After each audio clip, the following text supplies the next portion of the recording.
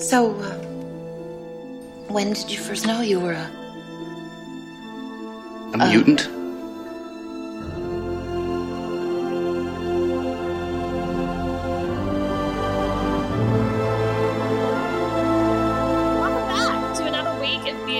Battlestar Galactica, where we take you through the sci-fi original series Battlestar Galactica, usually, but we're doing a special lockdown series. So for those of you who don't know, Melbourne's in this crazy lockdown with curfew and all the things. And so for my sanity, I am recording a bunch of episodes with different friends about things I like. And today I am joined by Alyse, also known as Professor Lesbian, and we're going to discuss the X-Men movies. The first three, the OG Marvel movies, I believe. Woohoo! Yeah. And I'm drinking a Stomping Ground Pride or Weiss beer because apparently these movies are super gay. They're very gay. What are you drinking, Alyse? I'm drinking a Denver Beer Company Pretzel Assassin Amber Lager in honor of Nightcrawler's assassination attempt on the president in X2. Nice. Oh, and I didn't even remember that was Alan Cumming. I know. Alan, what?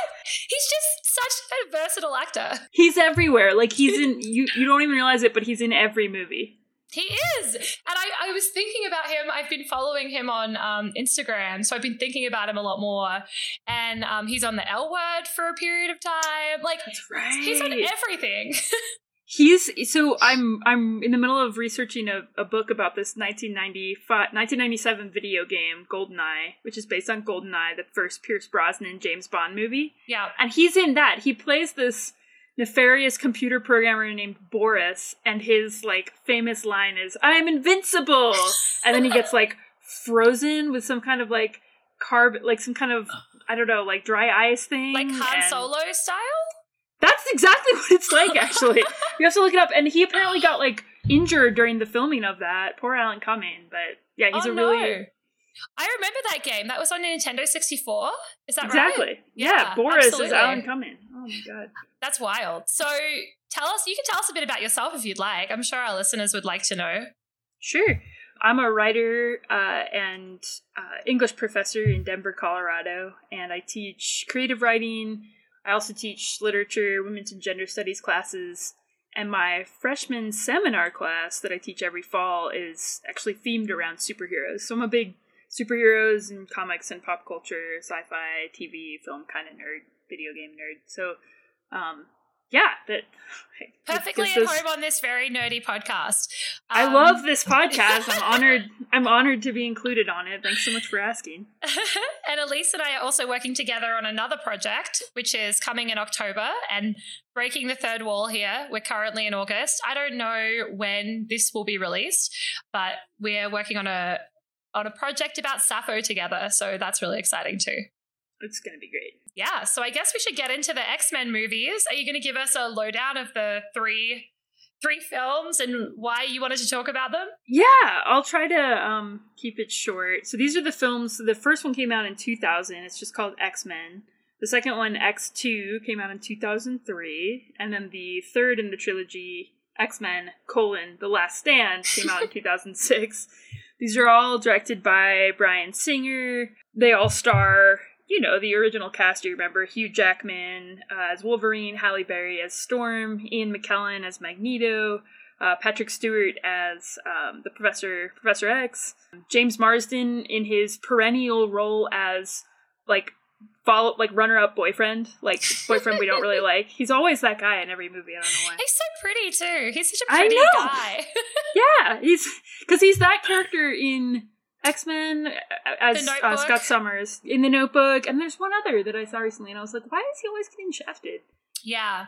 Apparently, Scott Summers, there's some nod to Buffy in one of the X-Men movies or comics or something. Ooh. Where they insinuate that he has a cousin who is in a mental institution. I don't remember exactly what it was, but I've definitely read something about it having a connection to Buffy. There was a little nod my cousin who's in Southern California who's in a mental institution, and it was a kind of Buffy connection. But I'd have to look up exactly where I read that.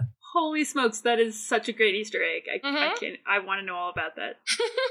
Well, so the reason I've been thinking about X-Men a lot lately is just that I'm adding it into my superheroes class for the fall. So I'm having my students watch all 3 of the original movies. Terrible homework. I know, right? There's if any of my students are listening to this right now, you should, know how lucky you have it. Yeah. But yeah, and they're just amazing movies for any kind of social justice allegory. So these movies are the comics, the movies, the X-Men are really about civil rights and LGBT rights and disability rights. And so they're a great allegory for all those things, and that's why I'm really excited about them. And they're just, they're cool. They're really fun films. Yeah, I totally, I haven't seen them since I was much younger. And they're really great. They are. And I mean, I'm a huge fan of any superhero movies, but there's something about the ones that kind of kicked off this, huge X-Men franchise. And I would argue huge Marvel franchise in general. Just going back to, seeing the very, very first few ones is really cool. Yeah. Controversial opinion for Marvel fans, but... Yeah, it's true. Awesome. So how do you want to do this? Should we go movie by movie and talk about each, or should we go through the 3 movies and then talk about all of them collectively? I think we should do the latter, just because I have a little bit of a hard time figuring out what scenes or elements are in which movie. So totally, let's just do a big epic overview of the whole series and then dive in thematically. Go for it. All right, so the first X-Men movie, if you haven't seen it in a while, opens really iconically in 1944 Nazi-occupied Poland, as this young boy is separated from his parents as he's being ushered into the Auschwitz concentration camp. So, I mean, as soon as I see it, I'm thinking about the kids being separated from their parents at the border in the U.S. Anyway, it's very different to watch it today in 2020. So he's trying to reach back and get back to his parents, and as he reaches, he bends the metal gates of the concentration camp toward him. And this character, of course, is Magneto, the main villain in the series, as a young boy. So the first movie is really about this government movement led by the Senator Robert Kelly to pass a law called the Mutant Registration Act in Congress, which would force mutants to reveal their identities and their abilities in this mutant registration list. And so, of course, this is alarming to Magneto, having grown up during the Holocaust, and he and his sort of band of minions are trying to fight against that Mutant Registration Act through violent means. They kidnap the senator, and they subject him to this experimental treatment that causes him to become a mutant. So this senator, who was really anti-mutant and wanting to register all the mutants, becomes a mutant. Once they've seen that this test works, they decide to, at a certain point when all of the world's biggest leaders are convened on Ellis Island for this conference, they're going to use this machine to turn all of these global leaders into mutants themselves, so that the mutant cause will be their own cause now. Yeah, and watching these all together, it was really interesting that it starts with this idea of turning, I guess, regular people, I'm using inverted commas now, into mutants, and it ends with people trying to turn mutants back into Homo sapiens. It's a really beautifully done. I don't know if they planned it like that, but it's kind of lovely when you watch them all in order. Totally. It's really, really neat, that kind of artistic unity across the series. No, I was going to say, I think I said to you that one thing that really struck me about this, having recently watched Xena, is that first scene with Rogue, because we're sort of following Rogue right through the through the movie, and when she sees Wolverine for the first time, and she sort of sees, oh, this is a mutant like me, and that same kind of, this is my ticket out. I'm gonna kind of creepily get into the back of this guy's car and follow him wherever he goes and stuff. It's really similar. Yeah, this movie is great because you're being introduced to all the characters for the very first time in film, and she's just put her boyfriend into a coma by making out with him. It's her first kiss, and her touch is poison to people, and so she runs away from home, meets Wolverine, and then just kind of hops in the back of his truck without his knowledge, because she's I don't know, I guess we gotta stick together. And their relationship is throughout the series just one of Wolverine being really protective of her, and she kind of plays a big role in all three movies. So yeah. I also, like, I was watching the old cartoons the other day, and her character is portrayed so differently than in the cartoons. Yeah. In the cartoons, she's like so powerful, and I was reading a little bit about her history, and she's sort of, I think she takes like Ms. Marvel's powers at some point and like absorbs them forever. So she's sort of got like some powers as a baseline, but the character of the movie was really different. And I thought that if we're talking about it being gay, like the idea of like hormones flaring up and everything around that teenage time, and her kiss being like poison, and that her sexual activity really being policed and like demonized like that, which of course like she's killing people, but yeah. Anyway. Yeah, it's so true. I mean, I think throughout since the comics inception, it's always been that the powers exhibit around puberty, and that's why, you know, the good guy mutants are hiding out in I mean, I'm gonna put good guy in scare quotes, because who are the good guys of the series? But they're hanging out at a school for gifted youngsters, Professor Xavier's school, which is just a front for the fact that it's a mutant school to keep them all safe. So it's just all these kids that are really coming into their own, which I think is for sure a huge metaphor for queerness, you know, when we're kind of discovering that about ourselves often during puberty. Yeah, and I kind of loved I don't know if you read into this, but like with the Wolverine Rogue relationship, like obviously she's got this kind of schoolgirl crush, he's older, all these things, but I sort of love that moment. Well, there's a couple of moments where like he basically kills her or she dies, and then she kind of grabs his life force. And for me, it was really beautiful how like they almost sort of, I don't know, I mean, you're a teacher, you have this kind of experience with your students, and I know that I have like mentees, and I know my experience with them. I sort of get a lot from them and they get a lot from me, and it's a very like mutually beneficial relationship. And it really felt like that for me with Logan and Rogue at different times. Like they had a very like, they're both getting a lot out of that. It's true. Like she definitely softens Wolverine up and gives him a way to, you know, feel like he has purpose and connection back to, you know, the world, other people. I mean, when she first meets him, he's like in a cage match, like just making money by beating people up and letting them beat him up, and his whole life is kind of defined by how much pain he can take. And she brings this like sense of joy and the sense of like there's people I can care about and be connected to, and then he obviously offers her protection. He's the first other mutant she meets. And I think that one of the queerest things about the whole series is this notion of chosen family, right? So like we have to, you know, you have to run away from your birth family because they don't accept you. But then you find this new family at the school, or in, you know, Magneto's little club is called the Brotherhood of Mutants. He calls them all brothers and sisters throughout the movie. He calls other mutants, even if they're not on his own side, brother, sister, old friend. And then they have new names, right? So that feels very queer too, that like throughout the series it's like, what's your name? Oh, it's Rogue. It used to be Marie, or, you know, it's Marie again. Like there's this kind of like this sense of like chosen identity, or yeah. I was listening to a podcast the other day about the Matrix as a trans allegory, and obviously it probably was, given who made the Matrix.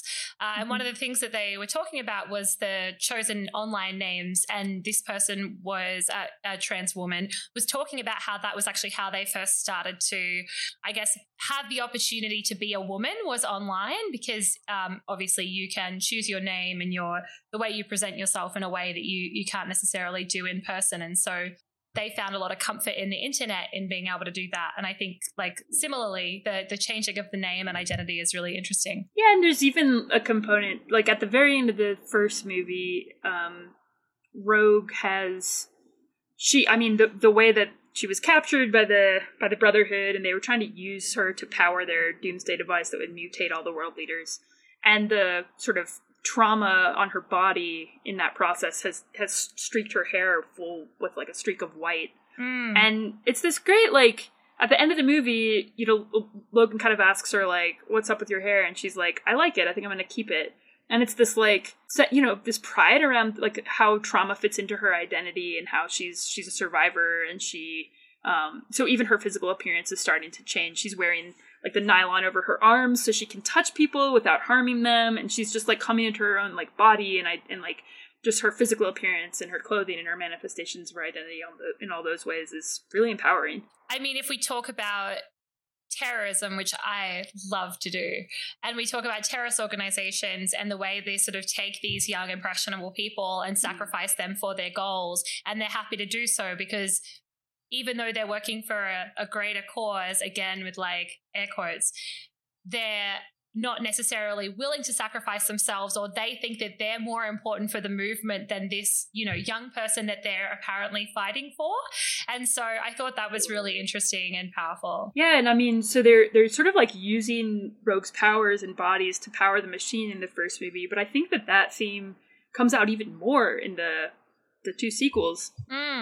Magneto starts really heavily recruiting mutants for his cause in I think the second movie, and he's holding these big speeches, and he's he'll meet a mutant and literally look at them and say, what is it that you can do? And then they'll show him and he'll be like, I could make use of you. He kind of like woos Pyro, Bobby and Rogue's friend, away from the school people and more into his, he makes him one of his bad guys because he's a really impressionable, angry, vulnerable young kid. And then I think the worst manifestation of it is what he does to Mystique, who's like his right-hand woman, and she has these incredible shape-shifting abilities. When she, and I guess we should mention in the third movie, the plot is kind of oriented around a cure for mutants that the government has developed, which they immediately weaponize. And so at some point, Mystique is shot with a syringe full of the cure, and she loses her powers, and Magneto instantly ditches her. I mean, it's implied they're in a romantic or sexual relationship, and he's immediately like, you're not one of us anymore, and he abandons her. Yeah. He can't use her anymore. Yeah, and that's really devastating.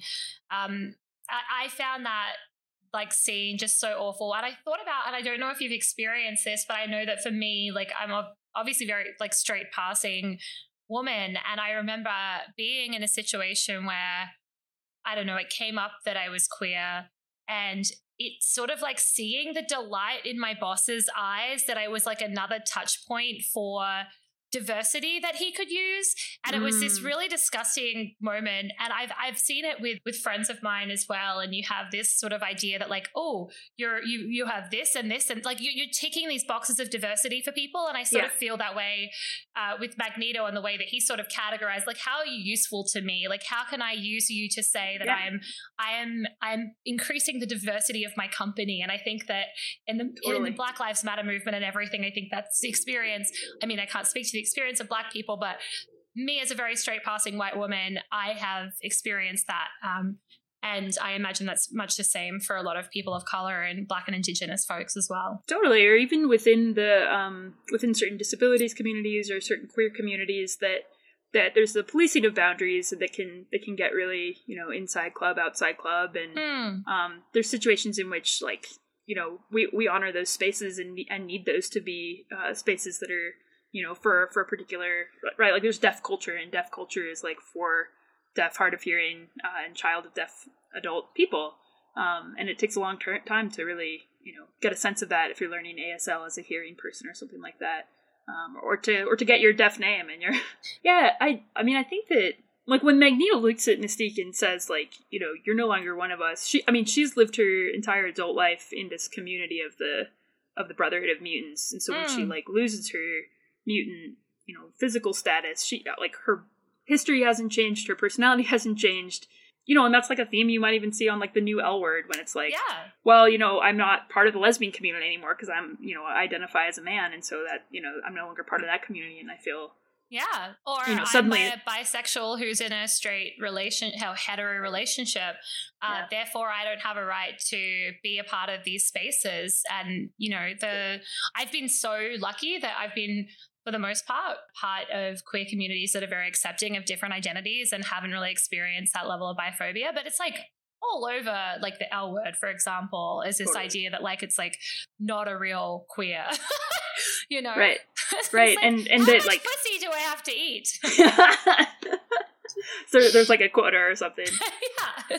Alrighty. So as we go into the second movie, I have opened my second beer, which is a modus operandi. I don't know how to pronounce that.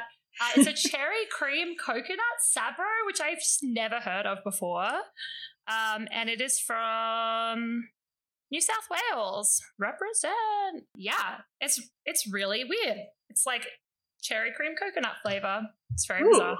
Yeah. That sounds great. It is actually really good. I'm not usually really into that, but I'm enjoying it. That sounds really good. Which was to touch on the different, because for me, the big thing of these too is like the different ways to do activism, which I'm sure is for you as well. So I was the modus operandi of each organization. Yeah, I mean, that gives us a good entry point too to talk about like the kind of biggest allegory within X-Men, which is the different approaches of, like you mentioned, of Professor Xavier and Magneto, which Stan Lee and then the writers who continued the comic into the 90s especially were really inspired by Malcolm X and Martin Luther King Jr. and their different approaches to civil rights movement. Is Professor X a Malcolm X like nod? No, so Professor X would be MLK Jr., the kind of like, super nonviolent, integrationalist, assimilationalist. Of course, there's nuance within that, tons of nuance. It's a great new book about that actually out right now. Whereas Magneto is the more like militant, like separatist. We need to protect ourselves at all costs. And in fact, I think it's at the end of the very first movie. Magneto is imprisoned in a all plastic prison, which is very cool. So he can't escape. And he looks at Professor X and he says, something along the lines of like, we need to liberate ourselves by any means necessary. And he says by any means necessary, which is the refrain and I think the title of a really famous Malcolm X article that then appeared in Ebony magazine as like a poster of him holding an assault rifle looking out a window. And it just says by any means necessary on the poster. So that being put in the movie was like a direct nod to Malcolm X for Magneto. That's so cool. One of the books that I've been very slow... Look, I've been reading it since January, but everything sort of went to shit and I stopped reading, which is terrible, but I just like... I don't know, I just haven't been reading and I should. Is a book about the Black Panther movement. And it's interesting because I spoke to someone in my life who is a bit older, who is Black, and I was like, it's just so cool reading this book and like the tactics they had. And he was like, then why do you think it's cool? Like he was really defensive about it. Like I don't think that he really liked that I thought it was cool. And for me, it was like the fact that they just like read up on their legal rights and then were like, we are going to do everything exactly within the law, but then also use like they would just like rock up to neighborhoods and be like, we're just going to walk around with guns, which is our legal right, and like follow police and make sure they don't kill Black people. And it was just like, but it's so like, I am such a non-violent person, and like being from Australia where we have such strict gun control laws, I honestly just like don't even remember seeing a gun as a child at all.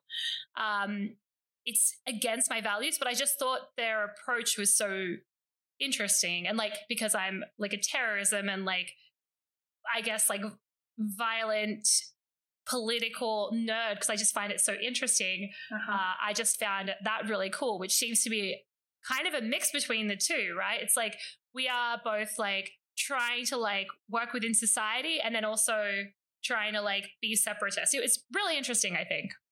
Yeah, I mean, it's Magneto throughout the movies, like he has a really sympathetic cause, and so to get into the second movie escalates just like Magneto knew it would, from the government trying to register mutants to trying to exterminate them. So there's this new character introduced in the second movie named William Stryker. He's a military scientist with the U.S. military, and he has a mutant son who's incredibly powerful and can mentally manipulate other mutants and control them.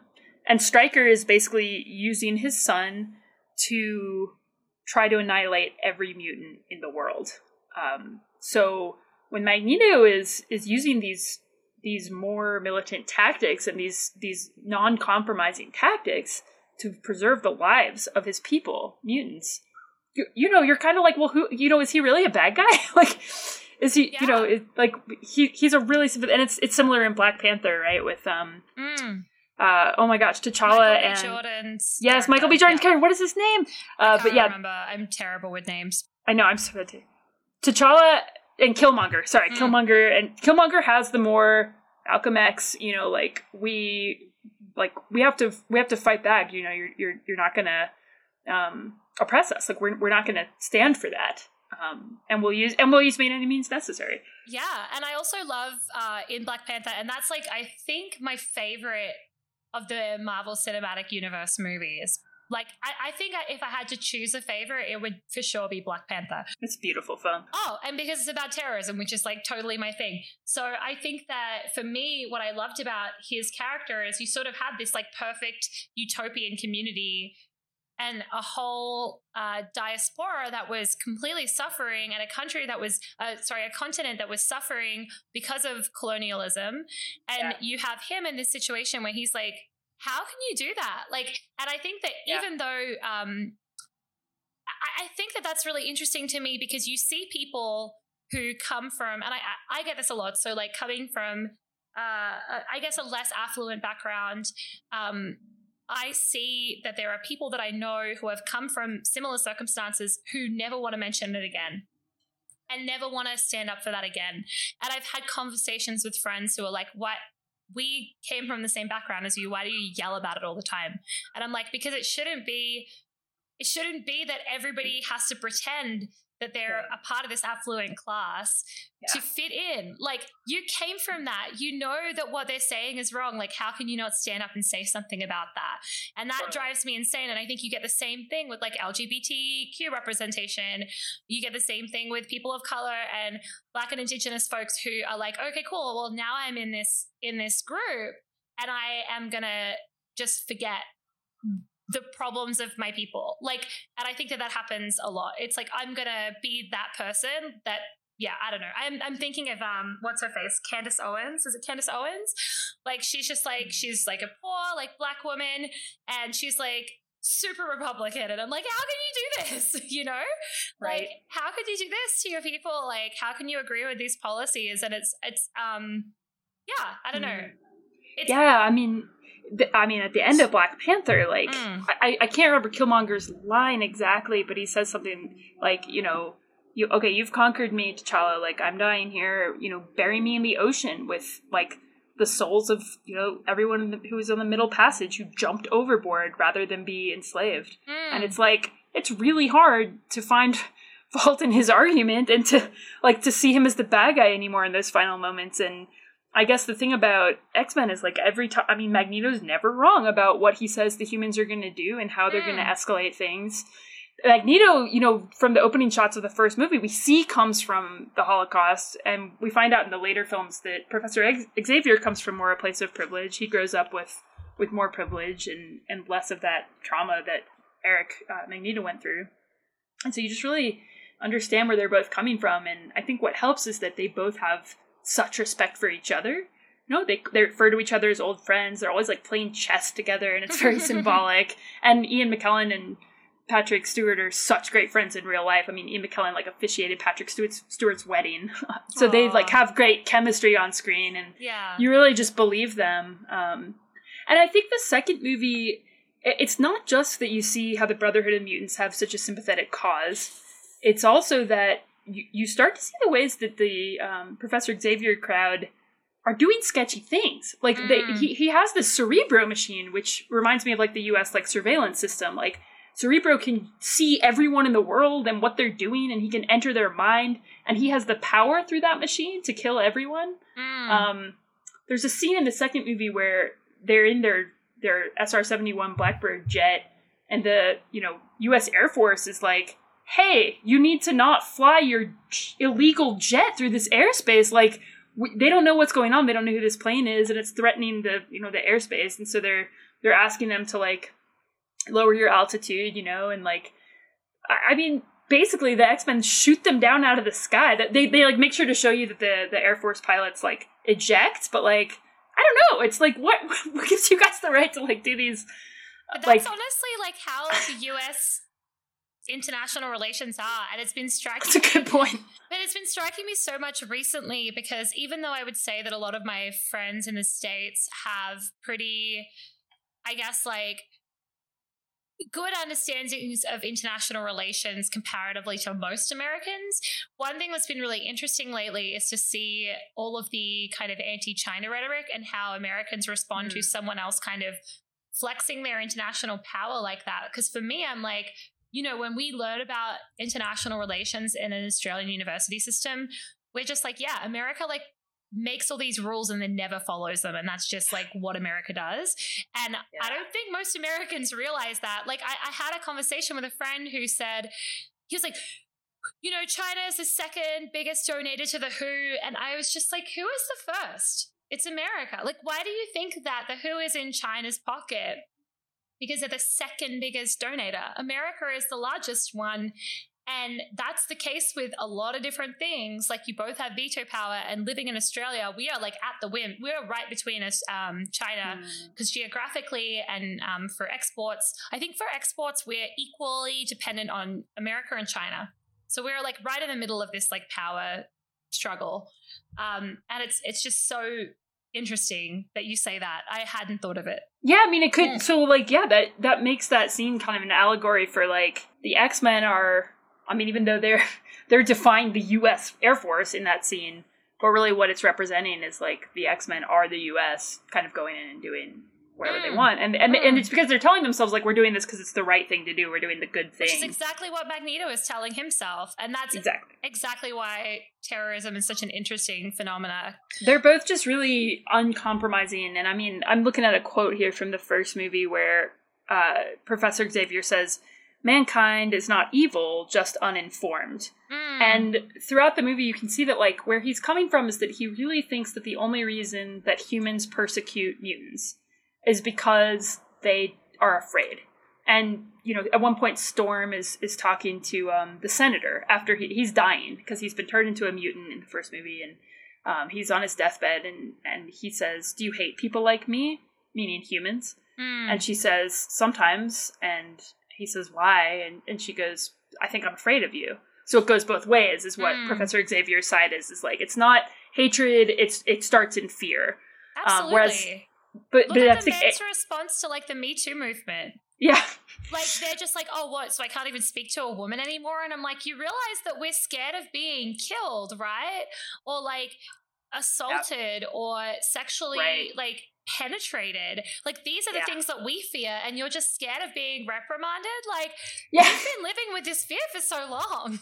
Totally. And it's like, I think Magneto thinks more, I don't care why these people hate me, if they're afraid of me, or, you know, if they just hate me. But I know from my experiences surviving the Holocaust that, like, the oppressive, you know, normative culture will seek to eradicate whatever's different by any means necessary. And so then he makes fear his weapon, right? He's like, you know, humankind's gonna see how powerful we are, and they're not gonna mess with us. And it's like, you know, I mean, it's just really, really fascinating, because I guess that does make it terrorism, right? If his goal is fear. Yeah. Someone, I don't remember who quoted this in the movie, but I wrote it down. And one of the lines that came out to me was, most people will never know anything beyond what they can see with their own two eyes.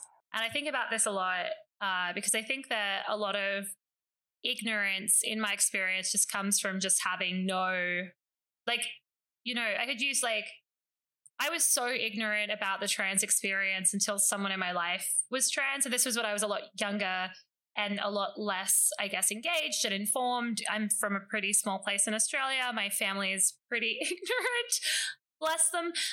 And so I didn't know a lot of these things. Feminism was a dirty word, et cetera, et cetera.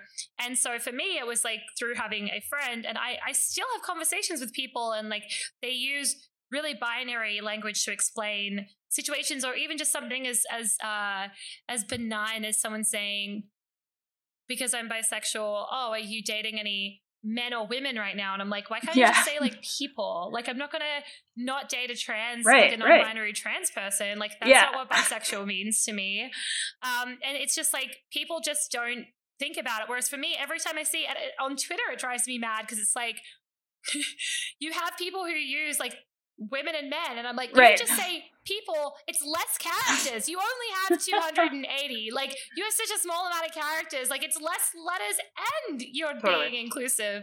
And it's just like, but if people don't have non-binary people in their life, they don't think about it or talk to it. And then the other quote that I wrote, I mean, I think this was all around the coming out scene with his family. We have to talk about that movie, scene. Is the have you tried? Yeah, not being a okay, mutant? that whole scene is the gayest thing in the entire franchise, right? So, like, we gotta paint the picture. Like, his parents think he's out of school for gifted youngsters. They don't know he's a mutant. Mm-hmm. And they're all sitting around the living room, and he's, like, just told them. And they're like, we still love you, but have you ever tried not being a mutant? It's like, oh my gosh, every queer person hears that when they come out. Like, well, they did the same thing in Buffy, right? They did the have you tried not being a Slayer? Like, they've done it like so many times. I thought that was funny. I think in that scene as well, when I don't know who's talking to each other, but it's in the same like dot point, so I feel like it must be together, is the quote that sometimes anger can help you survive. And I think that's to talk with the radicalization of the fire guy. Yeah, he's kind of, John, aka Pyro, is like, he's currently with the X-Men, but you can tell he's like Magneto curious. Yeah. He's just really angry, and I think that this is like, for me, like a part of that like radicalization journey. It's like, he is just like the perfect person to prey on if you're. He's like the Dylan Roof, or like the what's the Charleston guy's name? You know, like that young guy who's like just like goes on this. And actually, the New York Times did an awesome mini series about this called Rabbit Hole, a podcast about the guy who's just like sort of like, oh, maybe I like some things Joe Rogan said, and then like YouTube sends them on this spiral into like all of these like really far right pundits, and then they're like totally radicalized and go like shoot a bunch of people. The other thing contained in that relationship between Pyro and Magneto, there's the scene where Magneto comes up to Pyro and he goes, you know, what's your name? And Pyro says John, and Magneto says, what's your real name, John? And then John says Pyro, and Magneto says, quite a talent you have there, Pyro. And then Pyro responds, I can only manipulate the fire, I can't create it. Magneto's response is, you are a god among insects, never let anyone tell you different.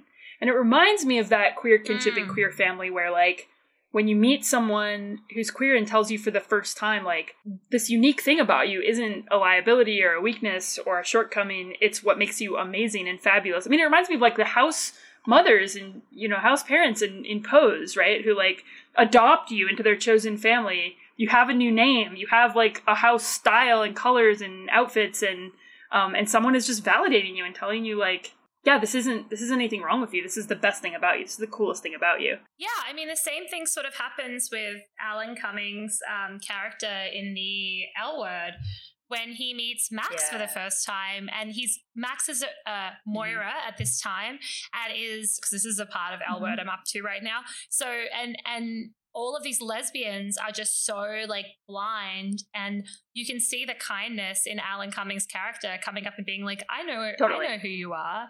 And, you know, it brings him into trans circles, introduces him to trans people, like really opens up space. And he's like, even when he brings him to his first like party, he's like, okay, this is Moira. Do you have another name that you prefer? And it's the same thing. It's like, oh, actually Max. And he's like, cool, this is Max, everybody. It's like the same sort of experience for this trans guy who is from, you know, middle America, doesn't know that that's an option. And it's so, I mean, within X-Men, we have so many examples of that chosen versus biological family, especially, you know, father-son relationships. There's Magneto and Pyro, there's Bobby and his parents. But then at the beginning of the third movie, you see Angel. It's a flashback to him when he was a little boy. Oh my god. And he's in the bathroom, his dad's trying to get in, he's locked himself in there, and he's using every sharp object he can find in the house to physically remove the beautiful angelic wings from his body, because he knows his dad won't accept it. And sure enough, his dad won't accept it, and then the third movie's all about, you know, this cure for mutantism.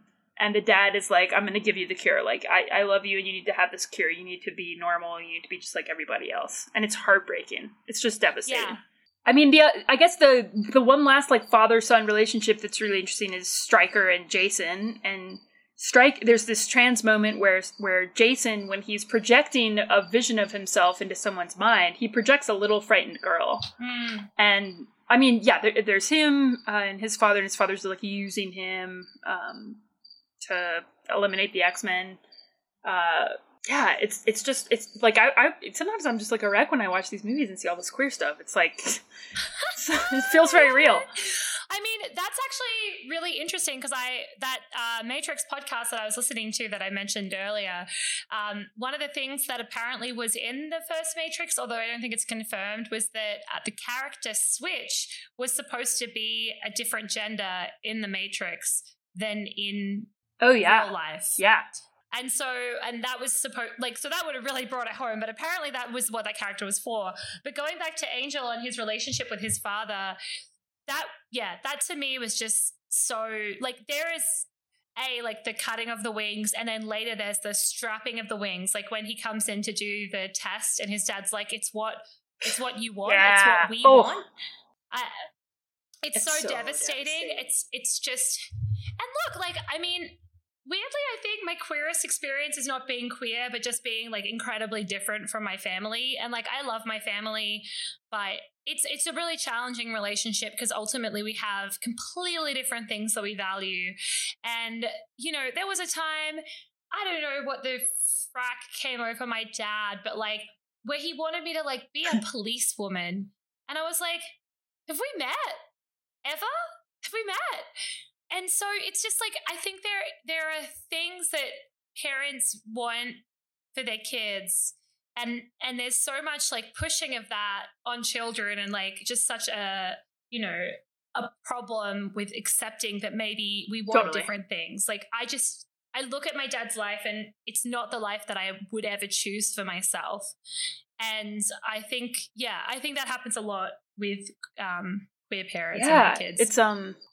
It's really interesting to watch these movies now as a parent myself, and to really fervently believe that I'll always, you know, put whatever my daughter wants first. And at the same time, you're like, well, I really love reading. I hope she loves reading, you know, and so you're always going to have some things that you value that you are so core that you, but I think what the third movie gets into more with that Angel stuff that's so cool is like, that movie to me is the most about disabilities, right? Because this notion of the cure gets into what's called the social construction of disability. And the idea there is that, you know, the world tells people with disabilities, like, the problem is you and that your legs don't work, right? Like, that's the problem here. And what we have to do is come up with a cure and fix your legs, because then you won't be a burden on society anymore. And what the social model says is, the problem isn't my legs, it's that this building doesn't have a fucking elevator or a ramp. Like, the problem is that society is built in a way that excludes me and excludes my body and my being. And so I think that the third movie being about the cure is very much like, these X-Men have these really different bodies. A lot of disabilities are genetic mutations, and I've seen some really cool writing by writers with disabilities talking about how they feel. Like, I'm not disabled, I'm an X-Man, you know? And so like... Yeah. I went to a very similar talk on really? At a philosophy seminar. Yeah, it was this woman, and she was talking about how, and it was kind of different from what you're talking about, because she was sort of talking about the technological advancements that will happen in terms of replacement limbs and such, and that the people who are born with disabilities are going to be the people who have the access to this, and so it will be like a really big switch of like, suddenly like you'll want to have that like enhanced sort of place in society of having enhancements in your body. And I thought it was just such an interesting perspective. But I love the idea that people with disabilities consider themselves X-Men. I definitely have seen some content from people in the deaf community who are like, but I have all these other senses that are so heightened that like you miss out on. Yeah, I mean, the cure stuff resonates hugely with the deaf community. I mean, for me as a non-deaf viewer, because of this debate around cochlear implants, right? Like, where you have folks in the capital D deaf community that are saying, like, I don't want a cochlear implant. I don't want my kid to have a cochlear implant. Like, this is a culture just as much as it is like a, you know, situation that my body is in and how my body works. And so... But it's the same thing Totally. with assimilation in terms of like different cultures. Like this idea that like assimilation is the best thing. Like I am from like every kind of white person, and I go to Bangladesh or the Philippines or like places, and there is such a rich cultural heritage. Like I spend my Christmas every year with a family from Trinidad, and it's like the culture around the family and like the foods and the practices and stuff. It's something that I really missed. Like I have no cultural heritage. Like I had to search to know where I'm from, and even my family don't know. Like I'm Scottish, and I asked like what our tribe was, and my family has no idea. They don't care. They don't know.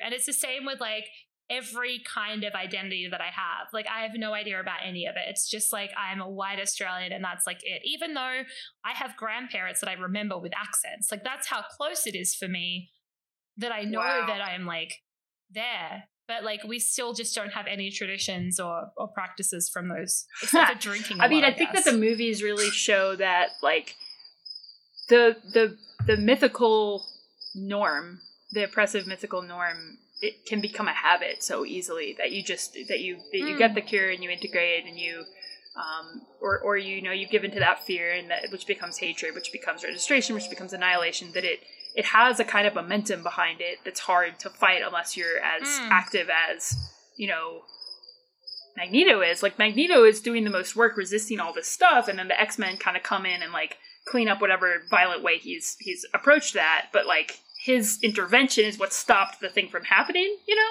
And then the X-Men just come in and, like, make it less violent. So, like, the like, opposing forces there of the two of them, and that's why the chess metaphor is so great, is what keeps everything in check.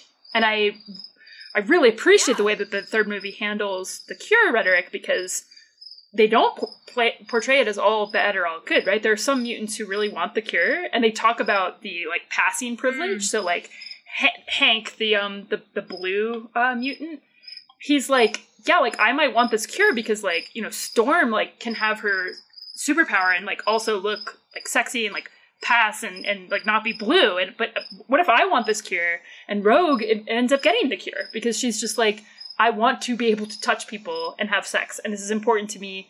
And at the end of the movie she gets the cure, and it's not a bad thing. It's just like she chose this for herself. She didn't do it for Bobby or for her boyfriend or whatever. She did it for herself, and you can be empowered to make that choice. And like, as long as you're making it for yourself and society's not making it for you or pressuring you into it, then it's great. Yeah, it's just, there's just so much in them. I remember this coming out when people were really on the, like, Born This Way thing around queerness, and there was even this conversation for a while around, like, do you think there's a gene for queerness? And some people started getting really nervous about that rhetoric going too far, because if there's a queer gene and we have CRISPR and gene editing, are you going to just edit out the queerness out of people, and are we going to disappear? And so I think, like, what's really neat about watching X-Men now, because I think the last time I watched it, I probably was, like, a teenager, like, wishing so bad I wasn't gay, is that, you know, now being gay is my favorite thing about myself. I would never change it in a million years. I love it. I think it makes me special and mutant and whatever. But I certainly, like, would have changed it if I could have when I was younger. I would have edited that right out, you know, if I had the choice back then. Yeah, and I think it's interesting. Like, I definitely made a choice very young, which was, I had a choice. Like, I could have stayed in my hometown and I could have done everything that my parents wanted me to do, and I would have been so deeply unhappy. And not only that, but it would never have been enough either. And I think about it a lot because I've had such a weird, like, I mean, I first went to university when I was 17. And I think about the fact that I could have had, like, a degree by the time I was 20. Wow. Like, that's wild. I know, right? And being a qualified professional at 20. And sometimes I look back on my life and I'm like, holy shit, like, I made so many choices. But, like, I ended up not getting a degree till I was 30, which is so crazy, right? I would never take back that choice to be different and weird. And I certainly, like, have in the last few years leaned so much more heavily into that. And I think what you find is that when you lean into your difference, that so many people feel like that. and no one's spoken to them about it. Like being a victim of sexual assault, like as a child, being like bisexual, which I just thought everybody just was attracted to everybody. I didn't know that wasn't a thing. I just thought that was like how people were.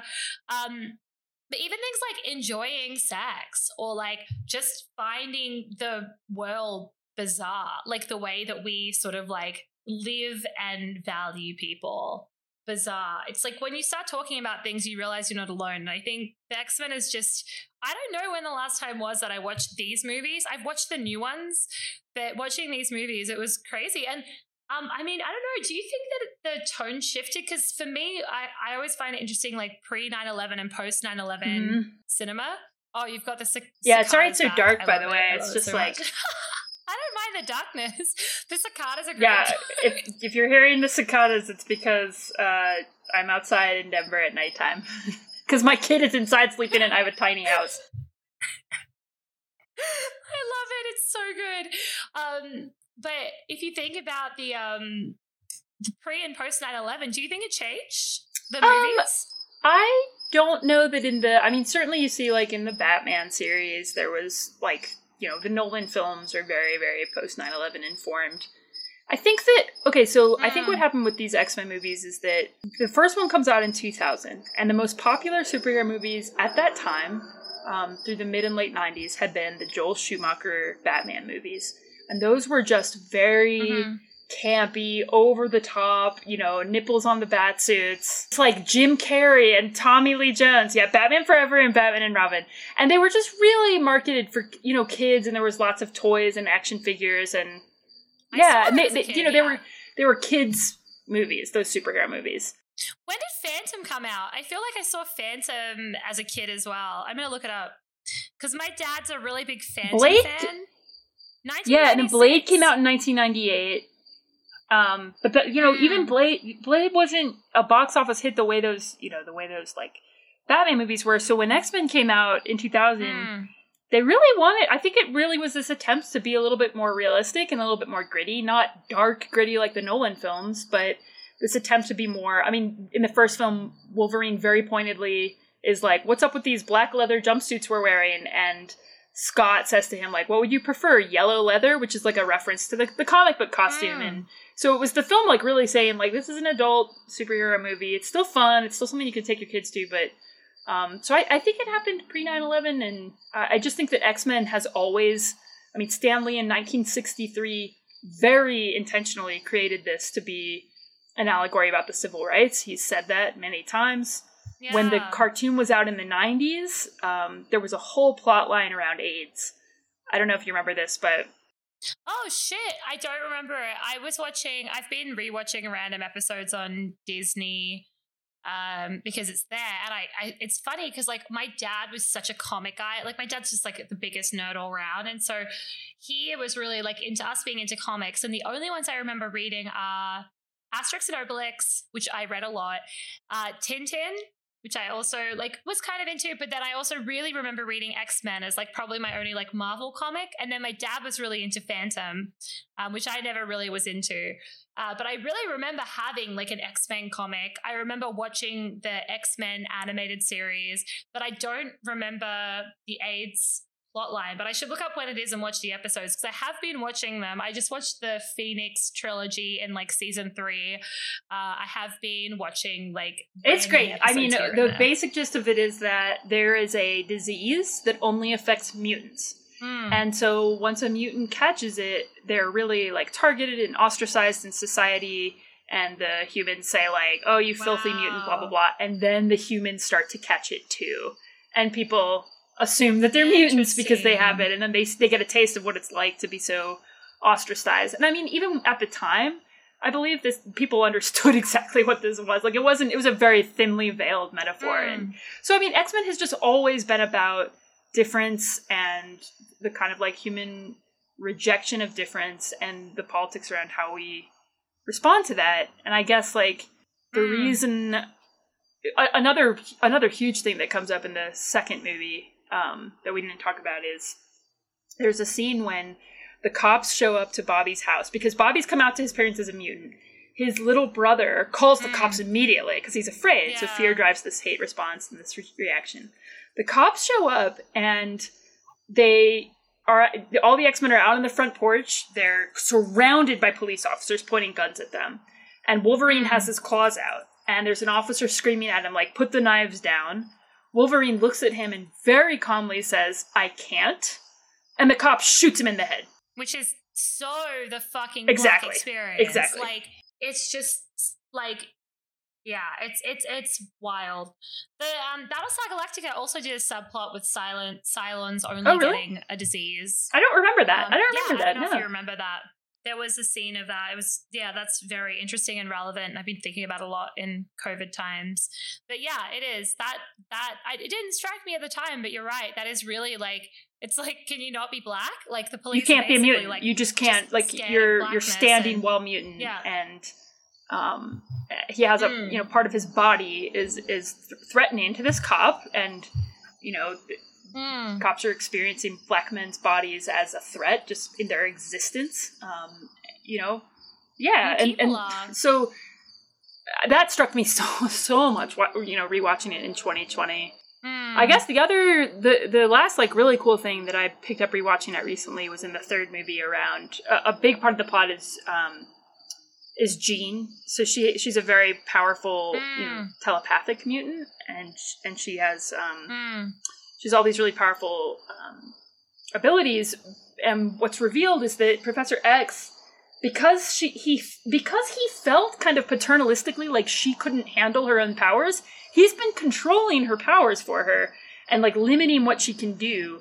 And her subconscious is rebelling against that control, and her subconscious is this very dangerous Phoenix character.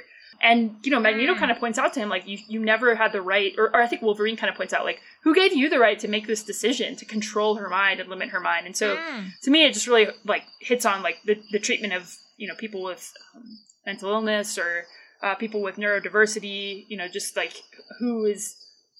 women. Like, the fact that so many men feel like they have a right to control women and set limits. Power. Yeah, like, this is a safe... you're so not powerful. Safe. Like, you can only be this powerful. It's not safe for you to be bullshit. more powerful than this. You need to only just be within this box of powerful. Like, that's what really struck me about her character. And it just also looks like the idea that just, like, that's ever a solution to anything. Like, I don't know. It's just... And I mean, I think this is one of the places where, like, the film great. series, like, kind of enacts its own things that it's trying to point out. Like, because at the end of the day, Jean is still, like, the dangerous, overly emotional, out-of-control woman, which is a, harmful stereotype. And I think she becomes a little bit women in refrigerators kind of thing for both Scott and Logan, where it's, like, her death or loss or, like, going out of control, like, gives them all something to mourn and gives them a plot point or whatever, so. Yeah, for sure. Although I did like the display of emotion that was allowed to Scott. Like, I can't think of that many moments in pop culture where men, like, are allowed to lose it about grief.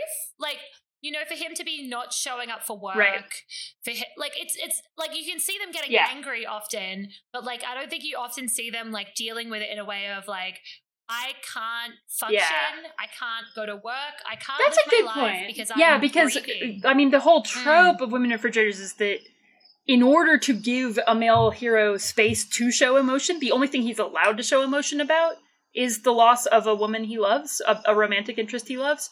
But I think your point that, like, it's not Scott being like, oh, I'm so angry, I'm gonna go get revenge and shoot the lake with my laser eye, which he does. It's also him like, I can't go to work, I'm not myself, I'm weakened by this, I'm not motivated by this to go and, like, do a heroic fucking awesome thing. I'm undone by this in a way that's, like, not traditionally, productive or powerful. Yeah, and I thought that was nice for the trope. Like, I would rather just not have the trope. And I actually, one of my notes in the first movie is I feel like her character is so powerful and so sidelined in the first movie. Like, almost this thing of, like, so in the first movie, it's like, you can't handle it, like, stay on the side. The second movie, it's like, oh, my powers are off, until she's, like, the hero, and then she's, like, done. Right. It's just, like, It is really interesting, like, because there are these badass women in the films, and then you're kind of looking back and you're like, you didn't get a lot of speaking time, Storm. Like, you actually didn't get a lot of... I'm looking up right now to see if these films pass the Bechdel test, because I can't just, like, figure it out in my head. Okay, X-Men Original failed the Bechdel test. Because it had 2 named women, but they don't talk to each other. 3 named women, at least. Yeah, look up X2 4. now. But they don't talk to each other. So, I mean, in my class, we talk about the separate issues of representation and, like, what, you know, you can have a movie that's very allegorical and hitting all these issues like we're talking about, but still not be fairly representative of women, right? And include enough women or women of color. I just finished reading the first 10 issues of Ultimate Spider-Man with Miles Morales. I signed it to my students. I love the book. I mean, it's amazing. It's so cool to have Miles Morales. He's a really awesome superhero. He has a really different background. He's a, you know, Black Latinx superhero. But at the same time, my students and I talk a lot about the boobs and butt pose in comics, you know, where they kind of contort the female character so she's both showing off her boobs and her butt at the same time in this, like, anatomically impossible way. And it's like, the only time you see a woman superhero in the first 10 issues of Ultimate Spider-Man, she's literally doing that pose on the first page. And so you're like, how can you nail it on race and ethnicity, but completely fail at gender? Like, this is just, it's true. But this happens all the time. I had an argument with someone the other day, a black man which is relevant for the story, who sent me a bunch of sexist memes. And I was like, why do you think that's okay? And it's like, just, I guess maybe, like, in a way, it's a privilege that I came from a family that really doesn't get into any of the things at all. And so for me, it's like when I became a feminist, I was like, cool, that I care about everything now, and I'll do my best. And look, I'm not perfect. I could be way better versed in disability issues than I am, but, like, I try my best to, like, look at every different type of, like, social justice issue and see how I can be a good ally, and I'm constantly in a framework of learning and whatever. Whereas you get a lot of people, and I know a lot of people like this, who are like, well, these are the things that affect me, so I care about those. And, like, I remember there's a Black Lives Matter, like a big Black Lives Matter person in Australia who I knew, and she started posting all of this really anti-trans stuff. And I was like, hey, like, and she's like, it's my religious beliefs. And I was like, hey, okay, cool, but, like, maybe don't contribute to someone else's oppression if you're asking people to care about what impacts you. Like, totally. And it's like, it's every direction of, I mean, of course you have white feminism, which fails to, you know, take any kind of action about racial injustice and totally ignores that. And you have failures within anti-racist frameworks to include trans voices, women's voices, queer voices. This goes back to like the 19th century, when you have, like, Sojourner Truth standing up at the Women's Rights Convention in Akron, Ohio, and saying, ain't I a woman? Like, you guys have left Black women out of this conversation entirely, and you want votes for women, and I'm just here, like, being like, fuck you guys. Yeah, let's end slavery, but, you know, continue fucking women over. And so all these, like, even Patricia Hill Collins, when she coins the term intersectionality in the 80s, she's doing it to talk about the ways that women are being left out of the anti-racist movement, and the ways that Black people are being left out of the feminist movement. It goes both ways, and it's just, like, it's just disappointing when you find a comic you love that does one thing really great, and then, you know, completely fails at something else. It's like, why can't you do it all? Just be, yeah, but it happens so often. The good news is, it looks like X2 and X-Men The Last Stand included, you know, passed the Bechdel test. Oh, that's good. Have you heard of the Harvey Renee Index? Yeah. So, I mean, I don't think neither movie passes that. That's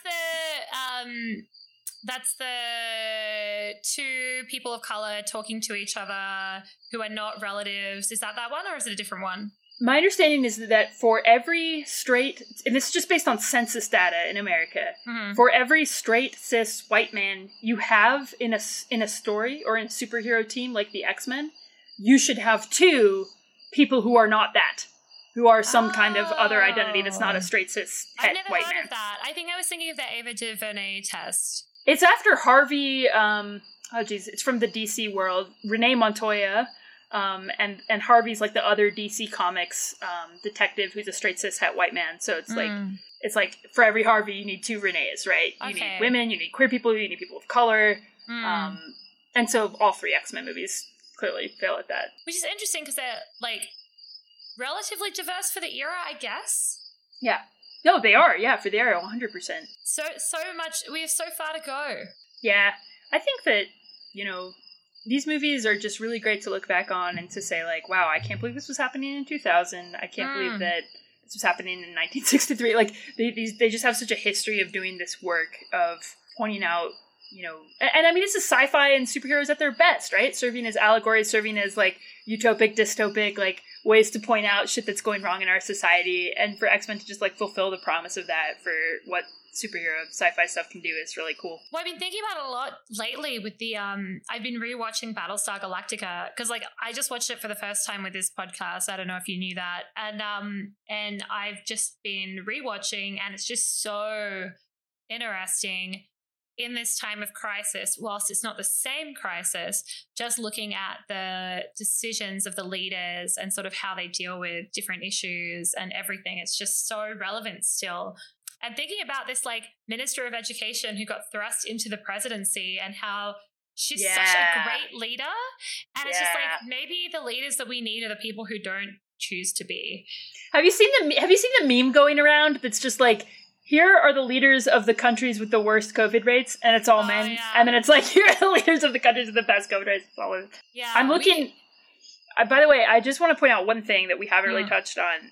So, the first X-Men movie, the major climax takes place on Ellis Island, because that's where the world leaders are convening to have their convention or whatever, and that's where Magneto tries to make them all mutants. Apparently, X-Men premiered at Ellis Island on July 12th, 2000. That's interesting. It's like, do they set up a projector screen or something? Like, so they're making these choices around the film to, like, set it on Ellis Island and then premiere it on Ellis Island. And then the film begins with this, like, Holocaust reference. So I also think there's a ton going on here with immigration, which, like, you could just read everything into this, but there's a ton going on here with immigration too, in the sphere of the other, and the sphere of, like, this isn't America anymore if we have mutants, we didn't even touch on that, but that's so true. That's so true. And it is, like, it's been really frustrating for me. So at this point, as we record, I'm awaiting a visa. It's really complicated to try to live in the US. I'm incredibly fortunate as an Australian. I guess I'll say this and I'll cut it out if I have to, but I was lucky enough to win the lottery last year. And just as I was coming up for my green card interview, all of these bans happened, which means that I've effectively lost that. And by applying for a green card, I've potentially ruined my chances of returning to America as a non-immigrant to work. So getting to the US is very hard. It's so stressful. It's very stressful when you're tied to an employer. It's very stressful going through the visa process. It's expensive and it's terrible. And then the other thing that I sort of guess exists with that is that you're paying so many taxes. Like, I pay at least as much tax in New York as I would working here in Australia, if not more, for absolutely no benefits. All of your money is going towards the fucking military, like, whatever of America, and it's incredibly difficult. And just watching all of the rhetoric on, like, Twitter of these people saying, like, that they're freeloaders and all of these things. Is like, I am a white Australian woman. I'm sure I'm not who they're thinking of, but the amount of money that your government makes off the backs of immigrants who don't have any rights to anything in America is just, like, huge. And I mean, that probably, just to tie back to X-Men, like, the tie in there is probably just the way that, like, over and over and over again for, 60 years now, the X-Men save and rescue and protect the people who hate them and use them. And 100%. And the same with immigrants in America. Yeah, absolutely. all they get is persecuted when, they're saving people, the X-Men, or they're doing the jobs that we critically need that no one wants to do here. Like, and pay their taxes and, like, are often the most patriotic Americans, pre and post naturalization. Like, it's a really apt and disturbing metaphor in X-Men. It's awful. And yeah, it's where the brightest people go to like better themselves. And I mean, I'm not saying I'm the brightest person, but like I consider myself in that camp of people who like, I looked around at how I could build a career in podcasting in Australia, and it's just not really existent. There are like very few avenues, and they're very traditional and just not like for me. And it's like, yeah, so I want to go to New York and like be somebody who creates things and creates jobs and like, you know, I'm not, and pay taxes. Like, you know, I'm not trying to steal anything. And it's really heartbreaking to see this at the moment with all of the immigration bans and, you know, making the mistake of sort of looking at hashtags online and being like, no, right. Arguing with people on Twitter being like, you don't understand. I mean, there's a great moment in the third X-Men movie where so Mystique can make herself look like anyone, and she can make her voice like anyone, and people definitely see this as a trans metaphor because she can be male, she can be female, she can be man, she can be, you know, whoever she wants to be. But when she's herself, she kind of has this like blue scaly skin. She looks really alien and other and non-human.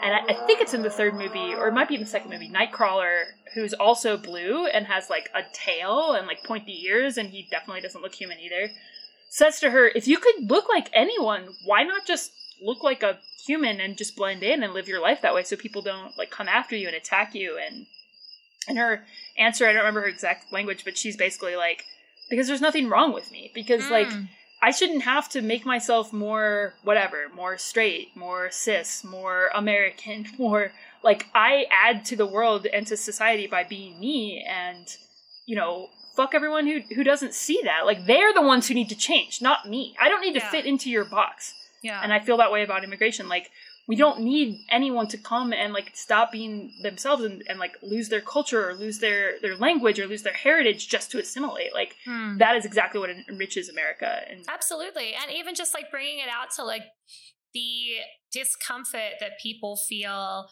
about, say, like somebody who doesn't fit into their box, like a non-binary trans person or a queer person or whatever. It's like, why should they have to make you feel more comfortable? Like what you're asking is for them to adjust, like just take people as they are and don't be a dick, basically. Totally.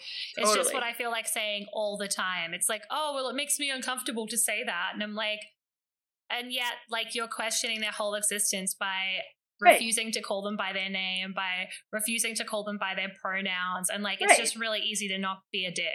Yeah. And I mean, it's true too of those X-Men who are very visibly out, right? What that means, a really visibly out queer person or a really, you know, a person whose disability you can read in their body. And so there's conversations throughout X-Men about, you know, when it's privilege that you can pass, when you don't, you know, look blue, when your skin isn't blue. They're always blue for some reason. Hank and Nightcrawler and Mystique they are always blue. Yeah.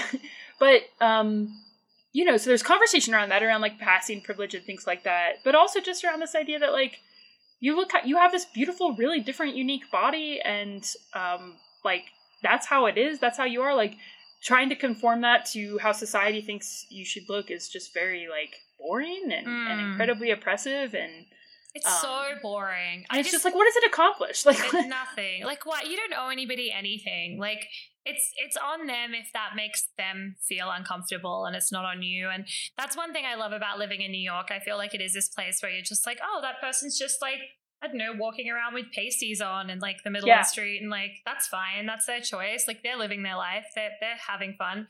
And I think like what's cool is that you have that dichotomy in the third movie then between Rogue, who gets the cure and is happy about it because it was her choice, versus Mystique. Mystique got the cure because someone shot her with a syringe against her will. And so she got the cure non-consensually. By the way, we didn't even talk about how people have been trying to cure gayness out of people or transness out of people. Let's talk about it. Right, like conversion therapy and things like that. And so Mystique gets the cure against her will, which Magneto pointed out. Like, as soon as there's a cure, they're going to put it in guns. And he was right. And she's heartbroken. She doesn't want to lose what makes her unique and what makes her different and what makes her stand out and makes her powerful.